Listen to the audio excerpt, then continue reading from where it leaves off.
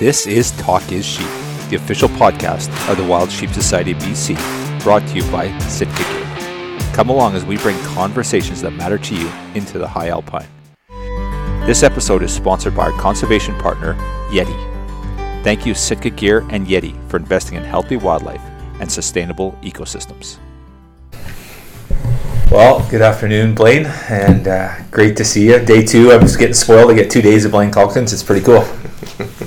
Well, I'm glad, Kyle. It's been a real pleasure. It's been a whirlwind couple of days, but it's just one of those things in the day of the life of an elected person, I guess. So you're getting an inside window into what that looks like.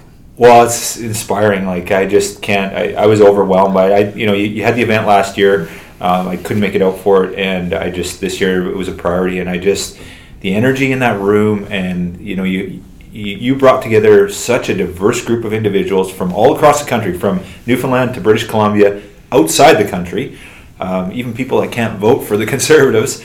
You brought together fellow lawmakers. You brought a bunch of MPs in there. Bob Zimmer, Mel was in there. Yourself, Raquel was in there. And just amazing, like just a phenomenal group of people.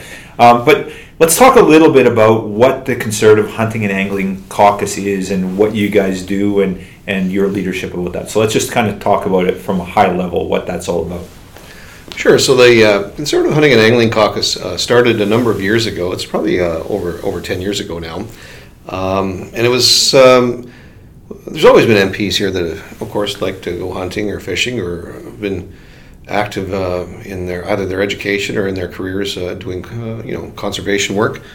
But it really was formalized when Robert Sopak came down here from Manitoba and decided to put a formal package around it, if you will, and basically give a sounding board for not only MPs and senators who were interested in this, but for all of the various organizations across this country who participate in hunting and fishing or the outdoor way of life, and it's just grown from there. So depending on how many MPs we have in the House of Commons, we've had well over 50 MPs and senators, and even now with only with official opposition status, we have over 50 MPs and senators who are members of the Conservative Hunting and Angling Caucus, which is amazing because we only have 15 senators or so.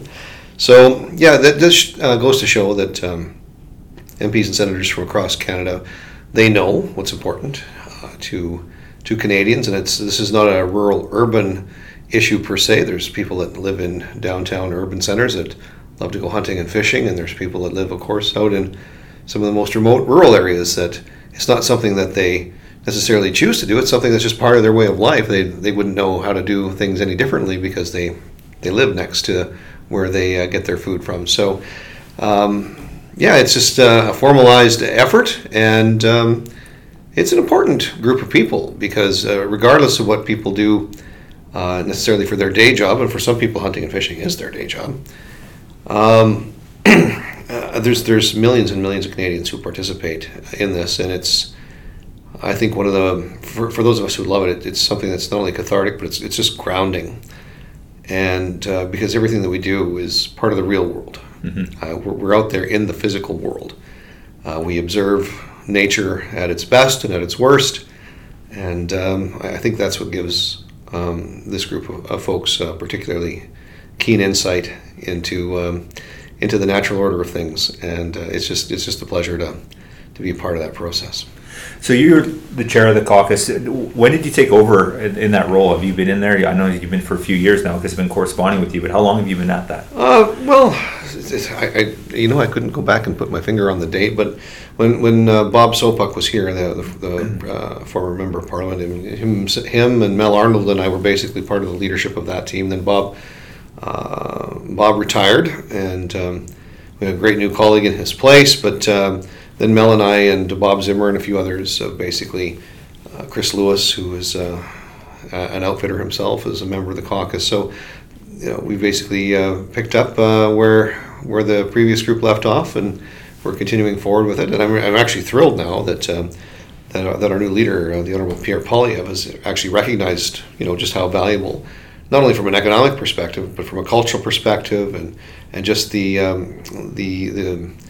like the realities I talked about earlier, just how many people participate in the outdoor way of life. And so he's asked me to be the Shadow Minister for Hunting, Fishing and Conservation, which I think is a first in Canada. So it gives me an opportunity to not only stay engaged, but it reinforces what we've been doing as a Conservative Hunting and Angling Caucus all along. Well, it's always inspiring too that you have someone leading that shadow ministry as somebody that's a hunter and an outdoorsman and an angler, and you've spent your life doing that. So it's not that it's just somebody was plugged in that role that wasn't qualified. You're overqualified. So it's fantastic that we have you in that role, and you're so inspiring in everything that you do, right? So it's exciting to see that. So, it's good to have a hunter representing hunter interests in Ottawa. Well, I love it, right? I mean, so for those of us that like to go hunting and fishing, I mean, this is what we do. This is where my, if I was if I was counseling somebody on how to grow their wealth, I would say don't buy fish hooks and and bullets. But it's just something that we love to do, right? So this is where if you're not allowed to work specifically in what your passion is on a daily basis, then obviously you spend all of your free time wherever you have it pursuing those passions, and that's what I do. I mean, it's not something I just think about once in a while. It's something that when I have time, when I don't have to be here, when I don't have to be in Parliament, when I don't have to be doing the specific duties that come with being a member of Parliament, I'm out in the woods, I'm out on the water, enjoying time with my friends and my family, and just taking in all the splendor that we have in this. Like, we are so blessed as Canadians to have this vast landscape. Much of it still very pristine and in a natural state. Even our farmlands and our pastoral settings are great. Places of abundance. There's very productive landscapes.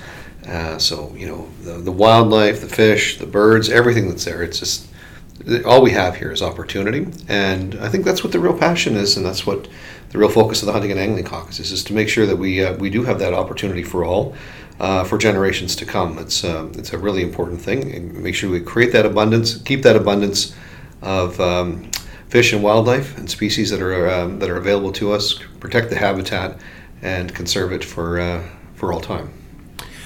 So we just yesterday had the event, and part of the event, it was a multi-part event, but the first part of the day was an outdoor symposium, and there's some very topical issues, and the cool thing was it wasn't partisan. It wasn't like you need to vote Conservative. It was all about the issues, and it was a symposium too, and it truly was reaching out to the stakeholders. How many stakeholder groups was there? I heard like a couple dozen or something like that. And well, there was over 80 people in the room. That included at any point in time a dozen MPs. But yes, so there was lots of groups that were invited. So your wildlife federations at the provincial level, organizations that represent fishing, sport fishing, the BC Sport Fishing Institute, Pacific Salmon Foundation, your wild sheep societies, wild sheep foundations.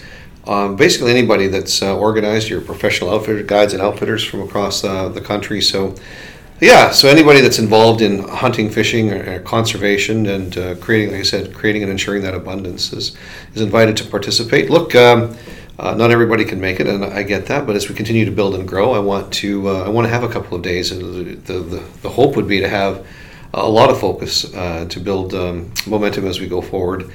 To make sure that we're not forgotten, to build that political political powerhouse per se, where not everybody's on the same page as far as what they're doing. For example, the folks that look after the Wild Sheep Societies or Wild Sheep Foundation are very specifically focused on sheep, of course, but I mean, the Rocky Mountain Elk Foundation, everybody has got their own areas of interest, but there's a common thread between all of them, which is to ensure that we have access, to ensure we have viable populations, to ensure that we have the ability to continue to hunt or fish, whatever the organization happens to be. So that common thread that binds us all together is what I'm trying to build some political momentum around, to make sure that not only are politicians listening to us, but we have to get the broader public. The broader public has to continue to accept that it's reasonable, and not only reasonable, but it's actually it makes scientific sense, it makes economic sense And we have to continue on making those arguments and making those presentations to the broader Canadian public who doesn't hunt or fish, so that we have the ability to continue to do so, that we can continue to have that acceptance, because the alternative might actually sound better, which is we're going to save animals by not doing anything with animals. But anybody who knows anything about how the natural systems work knows that actually active management is going to get you far better results than just putting circles around vast areas of water or land and saying, we're going to pretend that Mother Nature is going to take care of all of this in a little island in the sea of everything that man is doing elsewhere in the world, and pretend that it's going to be okay. We just know that the effect of that is usually not good when it comes to outcomes for certain species of fish and wildlife. Mm-hmm. Yeah, and it was interesting. You brought together a very diverse group and some very influential and important people and forward thinkers in our industry that were there yesterday. And then, of course, we had the MPs there. As you mentioned, Bob Zimmer was there, Mel Arnold was there, yourself. And it was fantastic to hear the different perspectives, the different issues, the things that I think the party is looking at that is of concern that that maybe needs to be addressed. We talked about C21. We talked about one of the things that kept coming up was predator management, and we even had, I think, species at risk was on the list there, but we didn't even get a chance to bite into that. So that was one of my thoughts where I would love to have seen more. And you said to me last night, well, what did you think? And I said, amazing. We just need more of it. So expanding to multi-day would be fantastic. I felt that we're just scratching the surface on some of those issues. But I guess maybe, Blaine, we could jump into a few of those things about some of the things that the Conservatives are concerned about that that you'd like hunters and anglers to be more proactive about some of those issues. So I don't know if there's any, I think Bob and Mel tackled some of those things yesterday, but what are some of the things that, as the Conservative Party, that are you concerned about from a hunting and angling perspective, and what can we do as constituents, as voters, to try and move the needle and try and change the trajectory on some of these things that we care deeply about? Well, the first one is we have to get public acceptance, and I think there still is broad public acceptance, and it was encouraging to see when it comes to hunters being able to, use their firearms. So the line was crossed clearly when the government of the day, and I'm not trying to be terribly partisan here, but the government right now, went too far. They didn't understand that through whether you agree with what they're trying to do or not with what they term so-called assault rifles or assault style firearms. What they did is they stepped into it. They entered the hunting world because they simply don't understand. They don't understand that a hunter, a rifle that's in the hands of a hunter is a hunting rifle. It doesn't matter what it looks like, doesn't matter what shape it takes, doesn't matter what form it takes, as long as it meets the legal and technical requirements of the province or territory that you're hunting in. That's your hunting rifle. It doesn't matter if the stock is synthetic and it might look like a tactical rifle, or and that's where they just don't understand. They don't know, and and for them it's a political argument. I would argue that that's a scare tactic and a political argument to get people to vote for them to advance a political agenda. And when they cross that line into the largely into the hunting realm, when it comes to numerous semi-automatic shotguns and long guns that people traditionally hunt with, whether they're Aboriginal or otherwise, the broader public actually changed its opinion about what the government of the day was doing, to the point where the government had to basically do a massive climb down from what they were trying to do, and that's in large part due to the fact that hunting is still seen and viewed by Canadians, whether it's Aboriginal or Indigenous peoples having their right to hunt and fish, or even just the more broad acceptance of the fact that Canadians do actively hunt. That created that climb down. So that's reassuring to me. So that tells me that while hunting still is broadly accepted, why don't we take advantage of this opportunity? Because it's really there. Like, it's just a couple steps away from from being taken away by a government of the day that, again, fails to understand or doesn't want to acknowledge that hunting and fishing is an important fabric of our society. So there's that issue. So that was encouraging for me. But we're also seeing a number of other issues that are coming to the forefront. And one of the things that I think is of concern to some people, the last Conference of Parties on Biodiversity, COP15, which was here in Montreal, talked about there's a global initiative called 30 by 30 and 25 by 25, 30 by 30, which means that countries basically sign on to this notion where they agree to preserve the natural state and habitat of terrestrial and aquatic and ocean environments, and the deadline is 2030 to have that 30%. And it's not just any 30% here and there. It has to be 30% of each major ecological zone, or it doesn't make sense for a country that has a vast Arctic region like Canada do all of our preservation in the Arctic region just because there's nobody there. So we would be obligated, in theory, to have 30% of our mountainous areas, 30% of our grasslands, 30% of our Arctic. All of this would be under some type of preservation style model, and countries do have the flexibility to determine what that looks like. But one of the things that I'm concerned about, and a number of my colleagues are concerned about down here, is there are negotiations going on right now with between the Government of Canada, First Nations, and other organizations, provinces and territories, to meet their 30 by 30 targets. And we're not necessarily, as hunters and angling groups, not everybody's at the table participating in that conversation. So when the government does sign these agreements, there's some over 60 agreements that they've listed on the Government of Canada website. We don't even know what the text of those agreements looks like. So we're going to be doing more digging into that and see if we can get some clarification on what that looks like. Because the North American model for wildlife management, many people don't necessarily know the history, but it's a very rare thing in the world. Canada and the United States do things very differently, where if we were in other parts of the world, if there was an animal on your property, that animal, even if it's a wild animal, is your animal because it's on your property. Well, here in Canada, it's not. It's a common public resource. The fish in the water, the animals on the land, the birds in the sky belong to everybody under the care and control of either our provincial, territorial, or federal government. So it's to be managed to the benefit of everybody. That's a public resource, a common public resource.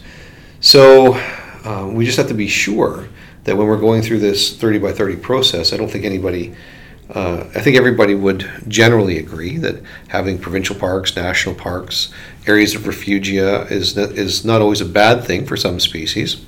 But we have to get back, is it just preservation? Does it mean that we don't actively manage anything that's happening in there? Does it mean that we still have access, for example, or is it a non-access, or is there a restricted access? Places that we used to be able to go on an all-terrain vehicle, for example, to go to a hunt, is if that gets put into a 30 by 30 area for preservation, does that mean off-highway vehicles? So the question is about the definitions of how Canada can meet that, and frankly, we actually don't even know right now. I don't even think we actually have an inventory of various municipal parks. We've got provincial parks, we've got national parks, we've got recreation areas that have certain designations and protections. We've got easements through organizations like Ducks Unlimited and so on there, where there's a conservation easement on a piece of land. Does that count? Where you still have cattle grazing, but you don't have the ability to, say, drain the wetland or anything like that because the easement says that wetland's going to be there for migratory birds. Does that count? And how much of that land do we actually have? How much of that is under those easements? And if that's the case, maybe we're already at our 30% right now. So how can you have a target when you don't know what your baseline is? So there's lots of questions that we have. And we're trying to get a handle on it right now because it is a fairly ambitious goal, and it's not that far away. I mean, it's only 7 years away when we're supposed to achieve this. So if we don't even know where our starting point is, how do we know where the end line is? And what does it look like? Are we transferring through this process, or what are we giving away? What are we giving up as hunters and anglers? What are we gaining as hunters and anglers? And does the amount of pluses that we would get out of this equate to the minuses that we might take in a few areas? So there's more questions than there are answers right now, and I want hunters and anglers and those who want access to our backcountry, our wilderness areas. We should be paying attention to this. Well, there's two things that come to mind, and two things I hadn't realized yesterday when we went into this symposium. One of which was that if we look at the U.S., for example, they've completed that baseline. They know exactly where they're at, or they're in the process of completing that baseline. I think Shane Mahoney or maybe Bob Zimmer spoke to that, but the U.S. is conducting that baseline, so they will have a number where we aren't doing that baseline. We're not investing in it, so we really don't know what that number is, for starters. And then the other thing that I think Bob had mentioned yesterday during his presentation was that hunters and anglers are at the table with the U.S. government around 30 by 30, but we're not widely represented in this current 30 by 30 discussion. So it's a little bit concerning in that regard. Is that do we create all this refugia? We do all this great thing for wildlife, and then have absolutely no access. And to Bob's point yesterday, I think there was a discussion around, could we do it without, with still being consumptive users? We still have hunters and anglers in the backcountry still accessing that, and still do the same thing, but not restrict us from that access. Because as we know, there's special interest groups that don't want us out on the landscape. So those are two things that were red flags for me, and scary. Well, some of the groups that don't want us, or that we believe don't want us out there hunting and fishing, are some of the groups that I know are at the table right now with the Government of Canada, making these proposals and being part of the process, whereas other organizations are not invited. So, and not only are they not invited, like I said, we don't know what the nature of the agreements are. Are we transferring? Are we simply including people from a consultative perspective on this? Or are we transferring management to another level of government, for example? Are we even transferring governance to another level of government? So there's a lot of questions. There's more questions certainly than there are answers. And if we don't take a closer look at this quickly, a lot of things will happen, and then we'll be asking, why didn't we do something a couple of years ago when we had the chance? So that's one of the things that we're trying to raise some, like I said, raise some concerns over, and we need people who like to go hunting and fishing to know that this is coming, and the government of the day has ensured that it's already started, and we need to know what it's going to look like and how far it's going to go, and try and get the outdoor community at the table. They should be part of the conversation. Mm-hmm, mm-hmm. One thing that was interesting, and during the symposium yesterday, you had an opportunity for stakeholders to speak, other MPs, mm-hmm. and it truly was a symposium. So it was fantastic that some of these issues there was some.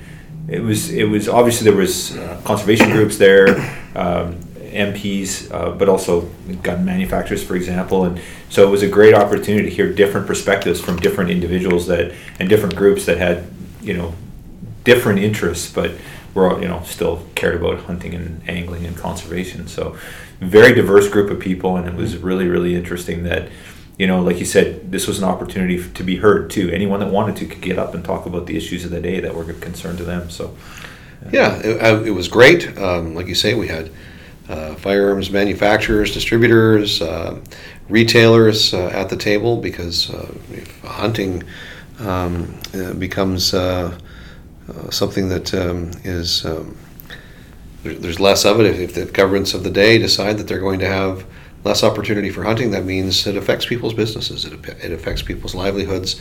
It affects how the status quo of what we're doing today, and we've seen it.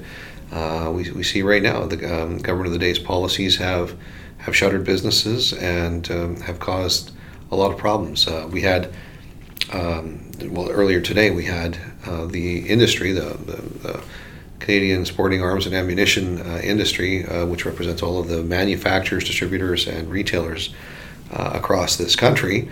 We would normally have 300 or 400 people, and the Stittsville range would be completely filled up.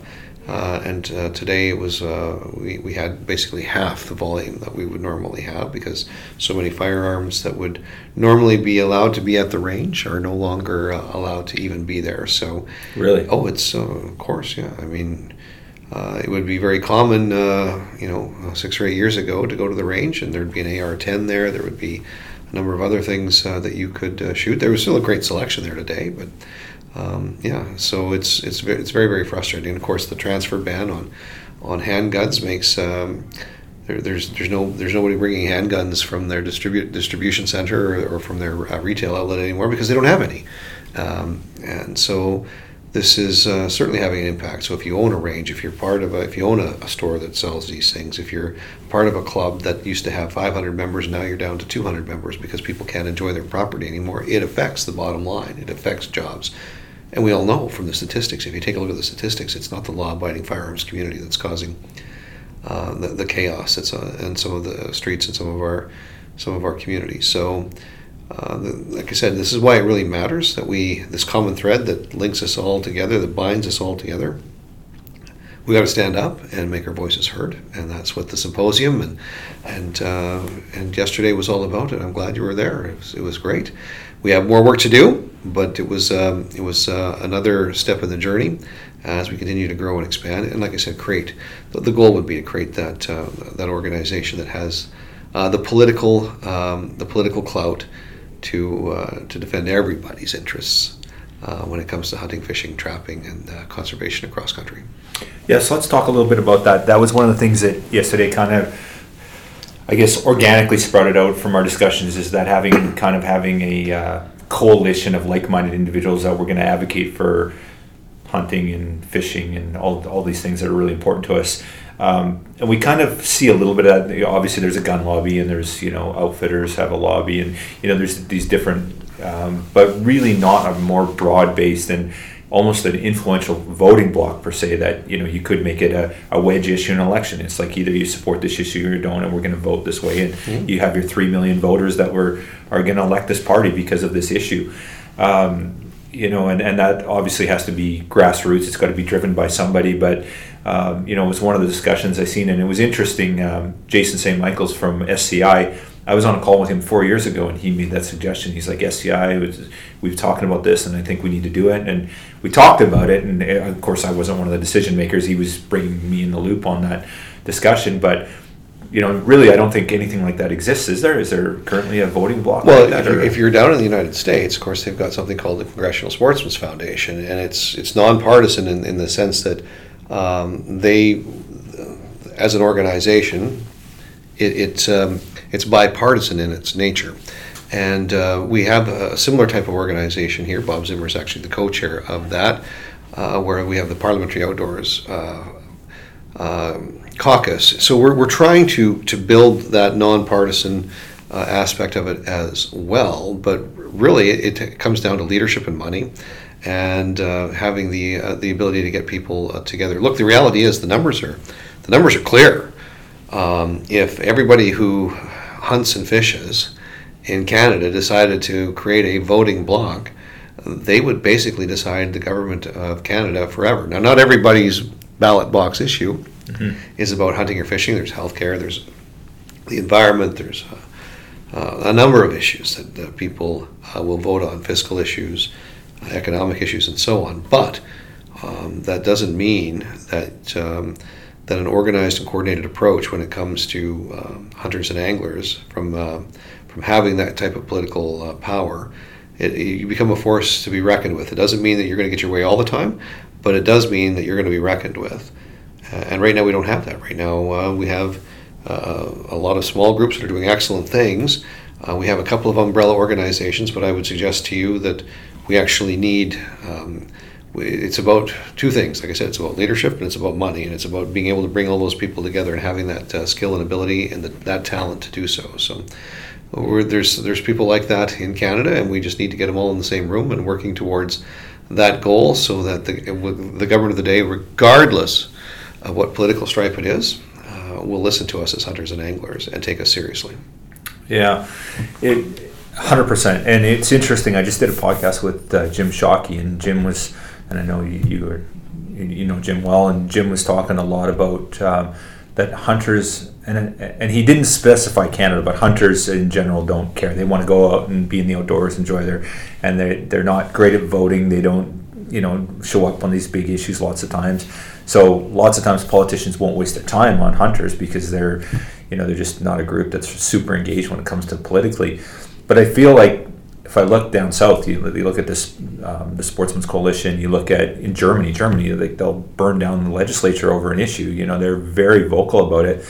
In British Columbia, government waltzed in and took away grizzly bear hunting. They've done a bunch of restrictions, and hunters just sat there and really didn't do much. So how do we articulate? We're very passive, aren't we? Yeah, and how do we articulate? And I think we're hunters, so we're not super engaged. We care about things that are outdoors and doing that stuff, and then we're also Canadian on top of it. So we don't we're just not super. We tend to be very polite and passive. That's the word I was looking for. Without being if I may be so bold as to finish your sentence or your thought. But we generally are a little bit too polite, sometimes a little bit too passive on these things, and I guess that's why we've created that Hunting and Angling Caucus. Is even though it's the conservative one, which is on the partisan side of things. So, but that doesn't mean we can't create something that's bipartisan or nonpartisan in its nature, because that entity does need to be able to, like I said, bridge the gap, no matter what the government of the day is. But like I said, it all comes down to leadership, and it's about engaging and giving people a reason to get involved. And right now, provincially and federally, we have reasons to get involved. We see the loss of access. We see the grizzly bear hunt in British Columbia. The government of the day even admitted when they made the announcement that this has got nothing to do with science. It's got everything to do with the emotional arguments and appeals around it. So that means that as hunters, we've lost the acceptance in the mind of the public to the point where it's a ballot box issue, and the government of the day can actually win by actually denying people the opportunity to hunt. So what does that do? What is the effect of canceling a grizzly bear hunt? Well, the effect will be, obviously, you'll get more grizzly bears, which I guess everybody was hoping for. Well, that's fine if you live in downtown Vancouver. Is it fine if you're trying to raise your family in Bella Coola or someplace else? Because I can assure you, you're going to get more bear-human interactions as a result of the growth of that population. Grizzly bears, of course, are predators. So if you're not managing the population of grizzly bears in proportion to the number of caribou, moose, elk, deer, or other things that grizzly bears would eat, if you're not managing, even sheep, I would guess, they would go after. If you're not managing that grizzly bear population to a sustainable level, then you actually may end up with a tipping point in nature, where you've got too many of one thing, which means you've got not enough of others. And you don't have to look any further. You live in British Columbia. Anybody that lives in a coastal community in British Columbia or in Atlantic Canada knows full well what happens when you get too many seals and sea lions. It puts immense pressure on the fisheries. And in the case of Atlantic Canada, after the overfishing, and it was overfishing that took the cod out of the water, with the Marine Protection Act, the Marine Mammal Protection legislation that came in about the same time, and all of those things creating basically a perfect storm. How can you manage a fisheries stock when you basically take seals and sea lions and everything else, and you put them in a box and say, we're not going to touch those populations at all. We're going to allow no hunting. There's going to be no harvest. There's going to be no active management of those populations. And then all of a sudden, we're expecting to now manage fish, which obviously are part of the whole food chain for these apex predators. And then we're going to be, as human beings, commercially and recreationally fishing from that same pool. And how are those fish supposed to make it? Yeah. Right? So if you're not managing all of it, you can't just pick and choose what you're going to manage. So you're going to have the same problems with apex predators on land. You're going to have the same problems with any major population cycle. If you don't actively manage it, you're going to get booms and busts. And if that's what the public wants, I don't think that's what the public wants. I don't think that's what the industry wants. I don't think that's what fishermen want. I don't think that's what hunters want. We can actively manage these things, and we have to actively manage these things. I used to be a national park warden in Jasper National Park, and the park policy is not to actively manage certain things, or has been traditionally for quite some time. So you just take a look. There used to be an abundant caribou herd that moved in and out of Jasper National Park, out of the park and into through the Wilmore and other parts of Alberta, which of course would be susceptible or available for resource use, oil and gas and forestry. But at the same time, the national park isn't managing the wolf population in the park. Mm-hmm. So everybody blames oil and gas and forestry, which probably had something to do with it, but nobody blames the national park for not keeping the wolf numbers at a level that's reasonable. So this is the whole problem with not having a plan that actually encompasses everybody involved. And that's what happens when you have just a mindset for a preservation model. It doesn't work. Mm-hmm. It does not work. So I mean, these are the kinds of issues that we talk about, and we need to make sure that the government of the day, whoever it is listening to everybody who's involved in this, because we want caribou populations to be viable. We want a viable wolf population as well. Everybody would agree on that, because it's important for our ecosystem to have these components, but we just have to actively manage it. Mm-hmm. And these are the frustrating things, because it gets emotional, and then when you get emotional decisions, you get terrible decisions. And the decision to end the seal hunt in Atlantic Canada and the seal harvest was an emotional anti-fur argument that was made, and those cod, that moratorium has been on now for over 30 years. Those cod are not coming back because the number of seals has gone from a few 100,000 to millions. Mm-hmm. And we know from the science that we have been able to get the amount of biomass of fish that they eat. Those cod don't have a chance. Mm-hmm. Yeah, lots of issues for sure. One thing I was going to inquire about was if we look down south, they have the Pittman-Robertson Act and a great funding model there. And I'll speak, I guess, from a regional perspective, being from British Columbia and looking after wild sheep in BC.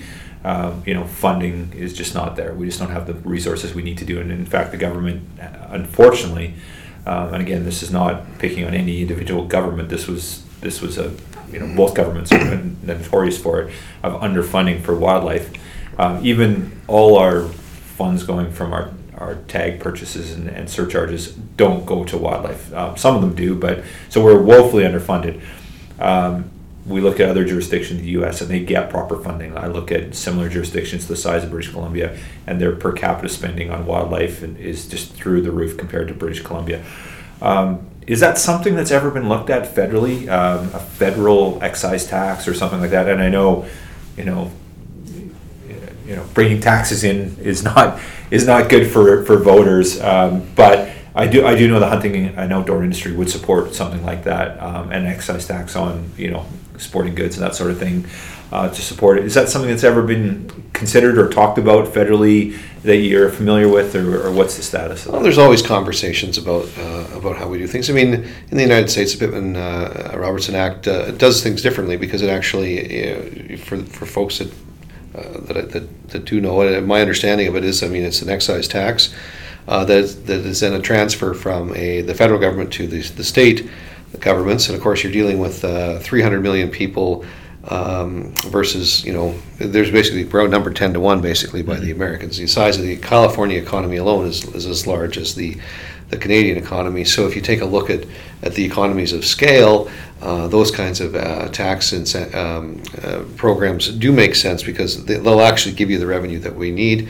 Well, here, of course, are provinces and territories, the territories are a bit of an exception, because they do get some direct funding for this from the federal government because of their status as a territory. But British Columbia and Alberta and Manitoba and Ontario and Quebec are larger provinces. We have a fairly significant tax base, and of course they're the ones responsible for fish and wildlife management, at least within the confines of those provincial boundaries. So I think the money is there from them as far as the amount of money that's taxed.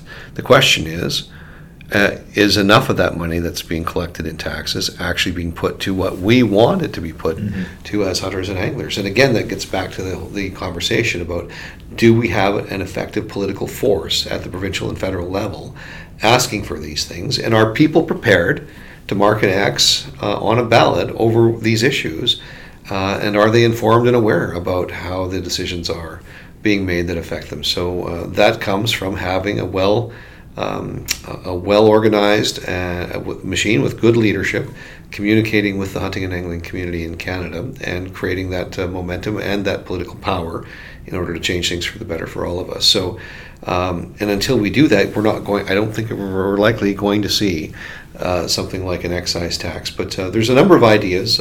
People come to me all the time with ideas. They're good ideas, where we can make sure that the money that we generate from our own industries, from our own outdoor way of life, can be used and put back into the outdoor way of life, whether it's the issuance of permits or licenses or tags and so on.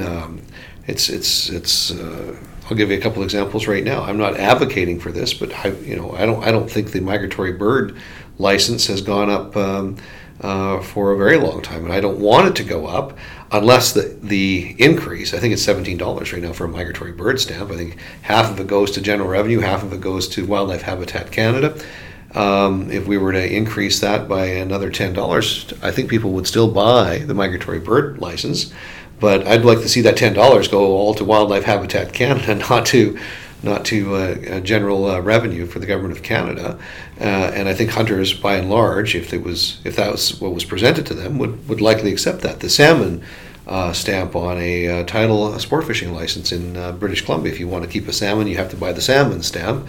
That money, I believe, goes to the Salmon Enhancement Fund, and it goes to organizations that help with salmon recovery. And that, I think that stamp is only $6. And a tidal fishing license is, I think, the cheapest fishing license that we have in Canada to begin with. So we can have that conversation. But I think Canadians would be, and hunters and anglers would certainly be more accepting of an increase in those kinds of costs if they knew that those revenues would be turned around and reinvested into the things that we love to do. So is it an exciting thing to make things cost more money? No, it certainly isn't. We're taxed, frankly, enough in this country. But if we're going to do it, let's at least do it in a way that people will accept it and improve the quality of it's frankly frustrating. It's frankly frustrating that that money that would be generated through the sale, let's just say that it's $18 billion is generated annually through hunting, fishing, trapping, and these various pursuits. We know this from calculations that have been done, studies that have been done commissioned by the Ontario Federation of Anglers and Hunters example. So $18 billion. So the amount of revenue and the tax revenue that's generated from that all goes into the general coffers of the government of the day. And if that government then attacks the very industry so it's using the tax dollars of the industry to shut down the industry itself. We shake our heads and we look at it going, why am I giving my money to a government that is trying to shut down my way of life? So if we actually had a way to ensure that the money that certain parts of our economy support, the money actually goes to supporting in return back that particular industry. So those ideas are things that we talk about all the time. So yeah, well, we'll continue to have those conversations. But again, the likelihood of these things happening without the political power to cause it to happen, if people aren't prepared to vote for something or vote against something when it comes to the ballot box, then chances of these things happening gets less and less. So that's why we need to get together. We need to get together and have that political clout. Yeah, well said. During our discussion yesterday morning, Shane Mahoney kind of opened up, and great job of getting Shane. He's always articulate and inspiring, and also a little scare the hell out of you while he's at it too, which is a good thing because it kind of gets you motivated to. Yeah, but one of the things Shane talked about was, our conservation space is changing, hunting and angling is changing, perceptions are changing. We've always used the argument, well, hunters pay for conservation, all that stuff, and that argument doesn't resonate. So one of the things he talked about was, reaching the non-hunting public and communicating and evolving too as hunters and anglers on what we do. Daunting task for sure. And any thoughts on how we can do that better, what we can do better, so we can get that broader acceptance? I think the general sentiment coming out of the room and the general theme. So you take a look, at least pre-COVID, you take a look at what where the trends were and who's buying hunting licenses. And I was talking to the Angelo Lovardo from the Ontario Federation of Anglers and Hunters yesterday as well, and we're seeing an uptake actually in the number of people buying hunting licenses. Well, who's buying these licenses? It's definitely, of course, people entering. Younger people tend to enter, people who've already been hunting all their lives, so don't need to go and take the hunter training courses. So you generally see younger people, but the number of young women actually taking up hunting, not necessarily rifle hunting, but whether they're hunting with a bow or a crossbow. So what are the barriers that we have at the provincial level? Like, does every province allow you to use a crossbow, for example, to go hunting? Not my province doesn't, unless you have a medical rationale to use a crossbow. You can use a compound bow. There's a season for that. Does every province and territory allow seasons for primitive weapons like a black powder season, so that people will have more opportunities to access, people who might not be interested in being rifle hunters but are interested in doing other things. So if that's, we have to have that conversation. I'm not sure we're having those conversations right now in every province and territory. And why are young women coming out of the woodwork and getting more involved in hunting? Well, you ask them, you talk to them, you find out what's motivating them. It's a protein. They want to acquire a protein source that's not genetically modified, that's natural, that's free roaming. And that's what they want to provide for their family, and that's food, right? Mm-hmm. So, by and large, I think society still very much understands the notion and concept of hunting for sustenance and for food.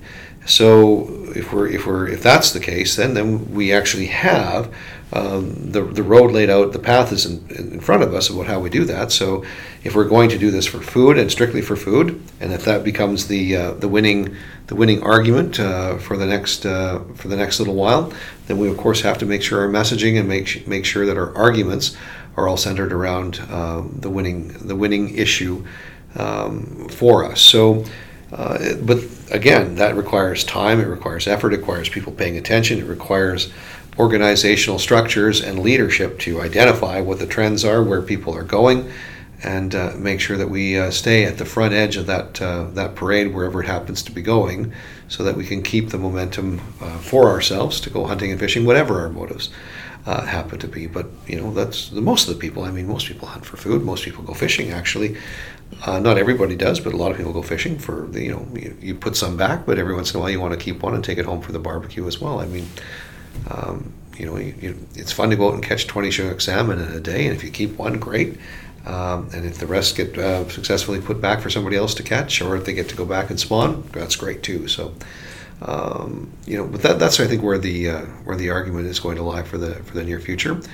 And we need to be proud about this. We need to be loud about this. And we need to let people know that it's okay. And we need to showcase and highlight the young people that are getting involved in this and the women that are getting involved in this, because they have that influence and they have the ability to champion the cause alongside the rest of us that are in the industry. Mm. Yeah, very well said. And one of the things that I kept thinking about yesterday, we were talking about 30 by 30 and some of the concerns around, the negotiations around 30 by 30 and whether or not consumptive users will have the opportunity to use it. But, we have shared interests, right? We take, for example, the non-consumptive user in the backcountry, the mountain biker, the hiker, and they have very similar, very similar interests that we do, right? They're not taking anything off the landscape, but they're out there using the landscape. And if they're not allowed to access the area either, snowmobilers, you talked about, did we talk about that was that one of the issues we talked about? It was brought up. Bob brought that up with the snowmobilers in British Columbia and the caribou. And, that was a big wedge issue there. So, if we have allies out there that maybe aren't consumptive users, that aren't hunters and anglers, that have concerns that we do too, that maybe don't necessarily support some of these things that aren't good for hunters and anglers. Well, it all depends on how it's shaped. This is why we don't know. I don't know what I don't know, right? So that's why getting access to these agreements and what the terms of reference are for these 30 by 30 portions of land that have been allocated to meet these international goals.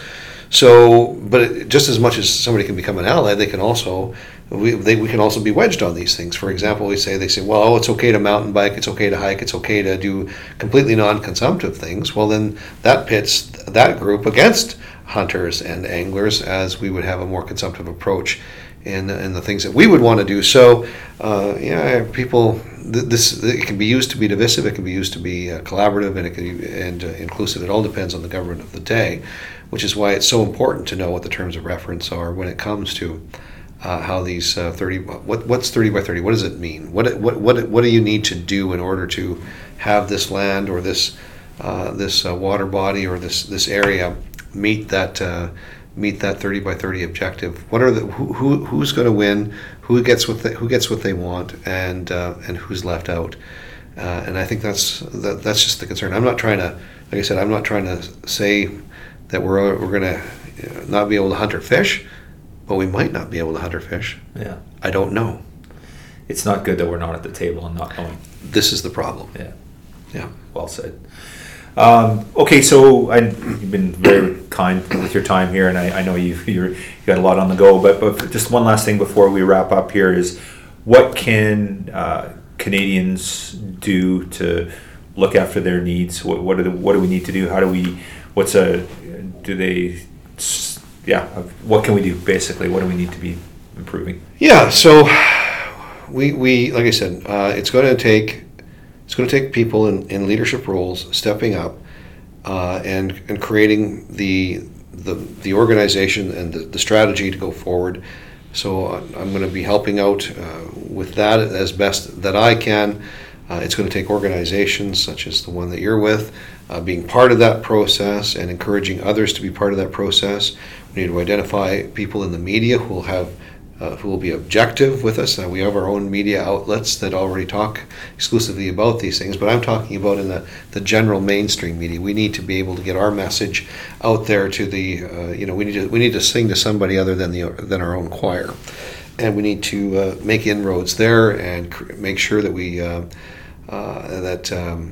that our message is heard by those, so that we create that feeling of confidence and acceptance in the broader community about what it is that we're doing. We need to obviously be paying attention to what's happening on social media, because so much information is out there right now on social media. We have to make sure that we have a presence there so that we're also not only defending our interests, but promoting what it is that we do, generating interest and getting more people considering doing what we do, but at least accepting the things that we do. So there's a lot of work to do, and of course creating the political clout that we need, and keeping our people energized and informed and ready to do what they need to do in order to ensure that we can hunt, we can fish, we can trap for generations to come, and pass along the great inheritance that we have as Canadians to our children, to our grandchildren, to the benefit of everybody. Sounds like we have our marching orders. We do. Well, thank you, Blaine. I can't Thanks, Al. Articulate enough how important this is to be part of this process and be down here and to meet with you and everything that you do for everything that I care about. Well, yesterday was just another beginning, so we're going to continue building that momentum. So I'm glad that you're here.